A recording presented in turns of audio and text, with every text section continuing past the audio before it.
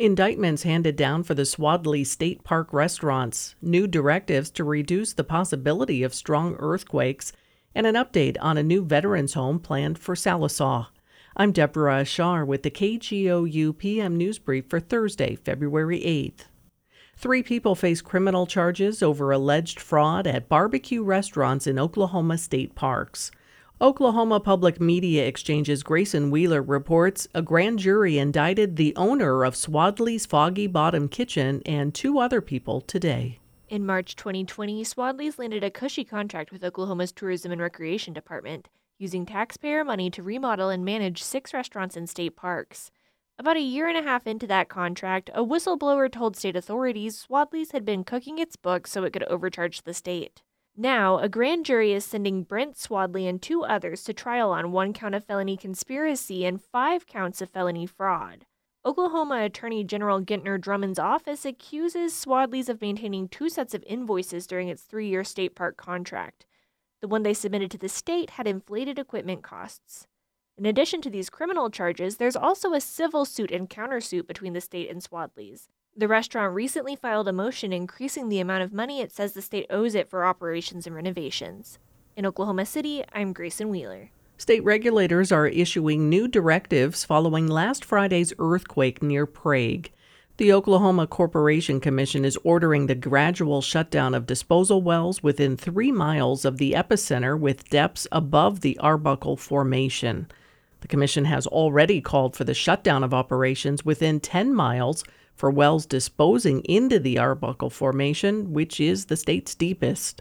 The agency also says no new permits will be issued for certain disposals in a 6-mile zone around the epicenter.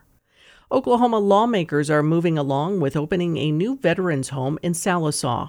State Capitol reporter Lionel Ramos reports on a bill heard in the Senate Veterans and Military Affairs Committee. Senator Todd Gallagher's Senate Bill 1707 allows the Oklahoma Department of Veterans Affairs to sell the now-closed Veterans Home in Tallahena and use the proceeds to open its replacement in Sallisaw later this year.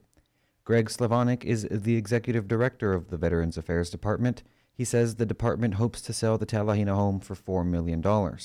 If we don't sell the home, say by the 1st of April, instead of incurring that $80,000 a month expense, my intent at that point would turn the property over to OMES and let them manage the home at that point.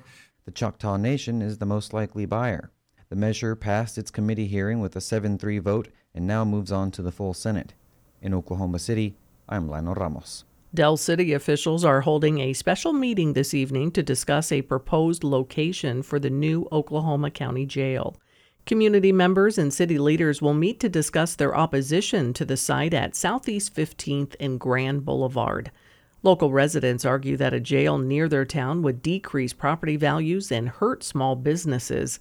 The meeting is scheduled for 6 o'clock this evening at Del City City Hall. You can find more Oklahoma news on our website, kgou.org, and on the KGOU AM News Brief podcast. I'm Deborah Ashar. Black perspectives haven't always been centered in the telling of America's story. Now, we're taking center stage. Introducing NPR's Black Stories, Black Truths, a collection of Black-led stories from NPR's podcasts. Search NPR Black Stories, Black Truths wherever you get your podcasts.